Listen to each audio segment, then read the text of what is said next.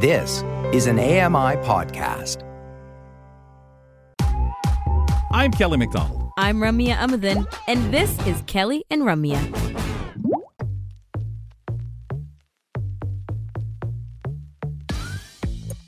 We're talking about our own banned list here on the program. You know, Ramya with her mind-boggling, she just won't say it. Me, words that I've been trying to say today on the show that just can't come out right, and it's the same word all the time, or a derivative of the same word. So you'd think the host would learn a lesson, Grant, and I'll just take this out of the script and use another word. Grant Hardy, Kelly McDonald, host of the program today. And folks, really wonderful. We have some really what I consider fast-breaking news, some things that we need to address that we talked about on the show. So without further ado, let's bring on to talk Know Your Rights, Danielle McLaughlin. Did you know that everyone has rights? No matter who we are, we all qualify. But what happens when freedoms collide? The answers are rarely simple, but always interesting. Join me, Danielle McLaughlin, to talk about civil liberties and human rights on Know Your Rights. Hello, it's lovely to be here today, and I'm very excited. As Kelly says, we have some fast-breaking news because today we have a return visit from our friend and outspoken disability rights advocate, David Lepofski. Welcome back to Kelly and Ramya, David. Why don't you introduce me as the shy and retiring David Lepofski, just for a little variety? That would be a different David Lepofski, I'm afraid. Not our favorite. What can I tell you? Well, last time we talked to you, you were telling us about your organization's attempts to have the Ontario government release the most recent report on the implementation of the Accessibility for Ontarians with Disabilities Act. And I think you have some news for us today. Well, we do, which is that the Ford government here in Ontario finally, last Thursday, made it public. They received it 6 months earlier. They were legally obliged to make it public, but they dragged their feet for months and months. I filed a Freedom of Information request for it. The CBC filed a Freedom of Information request for it. They refused to disclose it, saying that to disclose it would reveal secret cabinet discussions. It doesn't. I've read it. It doesn't say a thing about cabinet discussions. So finally, last Thursday, they made it public, but they made it as public as quietly as they could. There's no news release. There's no public announcement. No one in the government even wrote us to say it's out. The way I found out about it is I got an email from a staffer at the New Democratic Party. We're nonpartisan, so we work with any party. And I got to say on Friday saying, by the way, have you seen this? And I said, no. And it was the NDP who gave it to us. So David, far, I suspect we've done more to make it public than the government has. Yes. And you know, when I learned about this, I thought that's really disrespectful, considering what you had gone through, having your Freedom of Information request turned down, you know, and clearly you are an interested party. And then, oh, by the way, we've quietly made this public, which is, you know, we've buried it like we've always wanted to do. Just as a brief aside, can you explain what a Freedom of Information request is and how it's supposed to work? Well, for decades, it's been the law in Ontario and in, I suspect, all other provinces and federally, that the government has to be open and accessible to the public who pay for them, vote for them, and who they're accountable to. And this is one of the ways they do this is by having a law called the Freedom of Information Individual Privacy Act. And it requires the government to make certain kinds of documents public on request. And this is one of them. And we know it has to be public because the Accessibility for Ontarians with Disabilities Act says that when the government receives it, or after they receive it, they have a duty to place it before the legislature. That makes it public. This is really a principle of democracy, isn't it? That we have, you know, we have to know what our governments are doing. And I personally really appreciate the fact that you just didn't let it go. But now that Yes, go ahead, please. I just want to explain to our listeners what the report is. So from 94 to 2005, a whole bunch of us fought really hard to get the legislature of Ontario to pass Canada's first comprehensive accessibility law, the Accessibility for Ontarians with Disabilities Act, or AODA. It requires the province to lead this province to become accessible by 2025. It includes a bunch of powers and duties, but we didn't want to just have that passed and worry that the government may just go to sleep and not pay attention. So there are checks and balances built in. One of them is that every 3 or 4 years, there's a timetable, the government has to appoint an independent person to take our temperature. Tell us, how are we doing? Are we making enough progress on accessibility? Are we on schedule? And if not, what more do we have to do? So the report we're talking about is the fourth of these reviews. It was done by a gentleman that the government selected, Rich Donovan.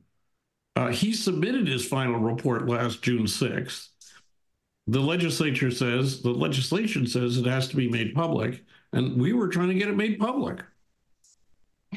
Which seems an obvious thing to do. But now that you have had a chance to read this report, can you give us an idea of your impressions of Rich Donovan's findings? Okay, so it's a mixed bag. There are parts of it that are fantastic and we totally endorse, and there are parts of it that respectfully we don't agree with. But the parts we don't agree with don't undermine the parts we do agree with. And the parts we do agree with are ample to help us make progress. So first, he determines that we are way behind in making this province accessible, that progress under the Disabilities Act is far too slow, and that the government's failed in its implementation of this law, the current government and previous governments. He concluded that there's little enforcement, and that as a result, he concludes, and this is really important, that there is a crisis in the area of accessibility, and that it actually threatens the health and safety of people with disabilities. And he gives examples of why. So we agree with that. And he then says, we need some crisis measures now. And one of them, probably the most important, is he said the Premier of Ontario needs to convene a crisis committee that he, the Premier, would chair. And he wanted this to happen fast to oversee immediate urgent progress. Now, of course, he talked about a committee to work over 6 months. Over the past 6 months, the government squandered that period by simply not even releasing the report, keeping secret this crisis declaration. And he made a number of other recommendations that are good, but I just want to sum up, because I don't want to talk too long, by saying there are some in there that we really don't agree with. And it doesn't matter because, I mean, it matters because we don't want the government to follow the recommendations that we disagree with. But the fact that we don't agree with them doesn't undermine the force of the important parts of the report that we do agree with.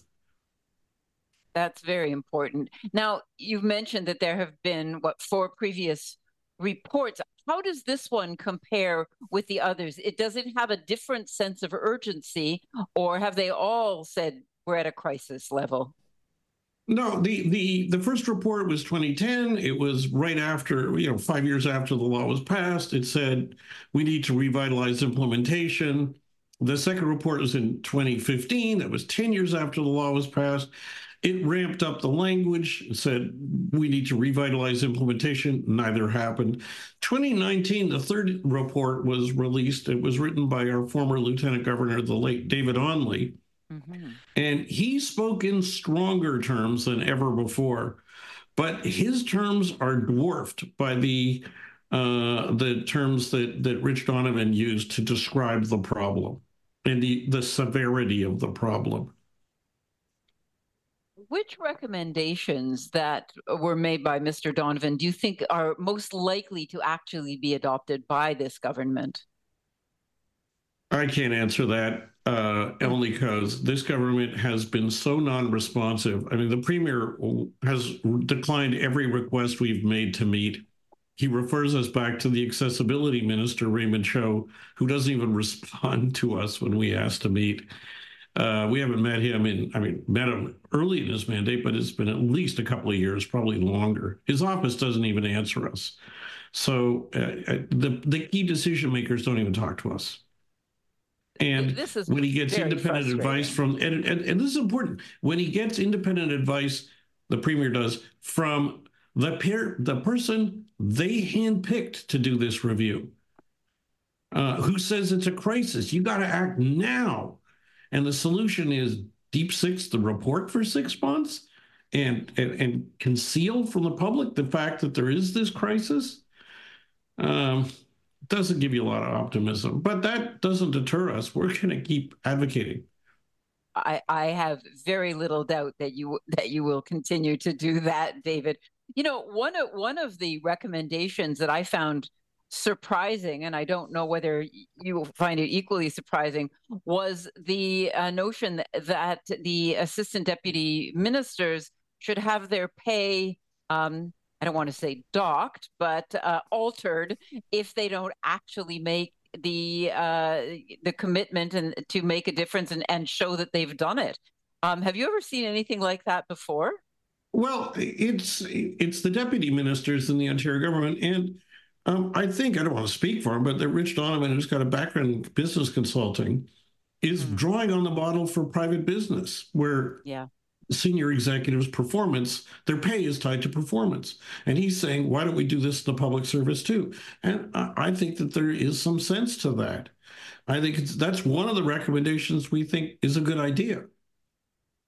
Wow. Well, I found it surprising myself because I couldn't, just off the top of my head, recall any other place where government employees' performance would actually affect their pay level. But as you say, it might be worth a try, because since things are at a crisis level, and I don't think that's, I mean, even though Donovan may have been the first to say that, did it surprise you to see that in writing, that to hear that things have reached a crisis level? Well, no, it didn't. No. His interim report he released last spring was pretty hard hitting. So this is just a logical corollary of that. If I could take a minute, I want to just focus on one of his recommendations that we respectfully don't agree with. Yes, thank you. He said that when it comes to the private sector in Ontario, the government's done a poor job of enforcing. We agree. But his solution is that the Ontario government should try somehow to transfer its jurisdiction over regulating accessibility in the private sector to the federal government, and that the Canada Revenue Agency should be the enforcement body. Now, we got a whole lot of reasons we think this is a non-starter. The first is it's not constitutional. The province can't just unilaterally hand jurisdiction over to the federal government, even if they like it. It would require a constitutional amendment. We haven't had a constitutional amendment since Pierre Trudeau patriated the Constitution in like 1982, as far as I remember. Yes. Don't hold your breath. It's been a while. Yeah. The second thing is, I don't think the feds would want to take it on. They got enough to do, and we don't want them taking it on. The third problem is, we have enough trouble right now trying to get the province, for example, to pass an education accessibility standard that they've agreed we need to tear down the barriers in our schools facing students with disabilities. Right now, to get that action, we've got to persuade politicians, in Ontario. If Mr. Donovan's recommendations were adopted, when it comes from the private sector regulation, we'd have to be persuading a majority of politicians from across Canada. Now, why should we have to go lobby, I don't know, MPs in Victoria or Moose Jaw or Calgary, or St. John's, who I don't think they're too worried about what voters think in Ontario? Like, this would just make... It would just make things much harder. Clearly, they have their own problems with accessibility in every other area. I mean, I don't think that there's a single province that is a shining example of what accessibility ought to be like, is there? And the Canada Revenue Agency, which is already overloaded, and I'm sure not looking for any more work, has no demonstrated expertise in accessibility for people with disabilities. And in any event, the federal government's track record under its own accessibility law, the Accessible Canada Act, is not too exciting. That law was passed in 2019. They have not enacted a single mandatory, accessibility standard under that act. Yeah, well, unfortunately, don't hold David, your we breath. have run out of time. I know that there's so much more to be said about this, but I really appreciate your joining us today to talk about what turns out to be a breaking news story. Thank you so much today, If David. people want to learn more, go to www.aodaalliance.org. Our analysis is right on our What's New page. Super. Thank you again. Take care. You too. And have a good holiday break.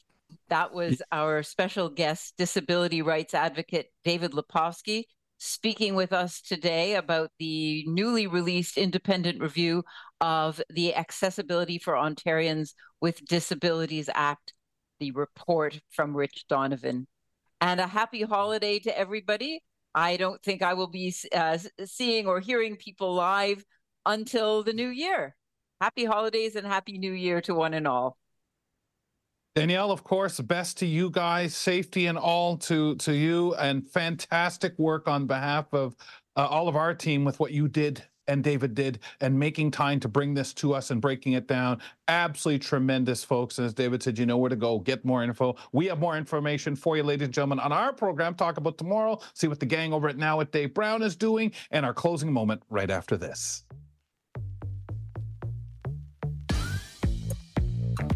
We'll be back with more of Kelly and Ramya after this short break.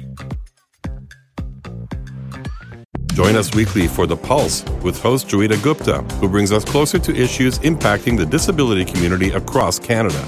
Watch The Pulse on YouTube or listen wherever you download your AMI podcasts.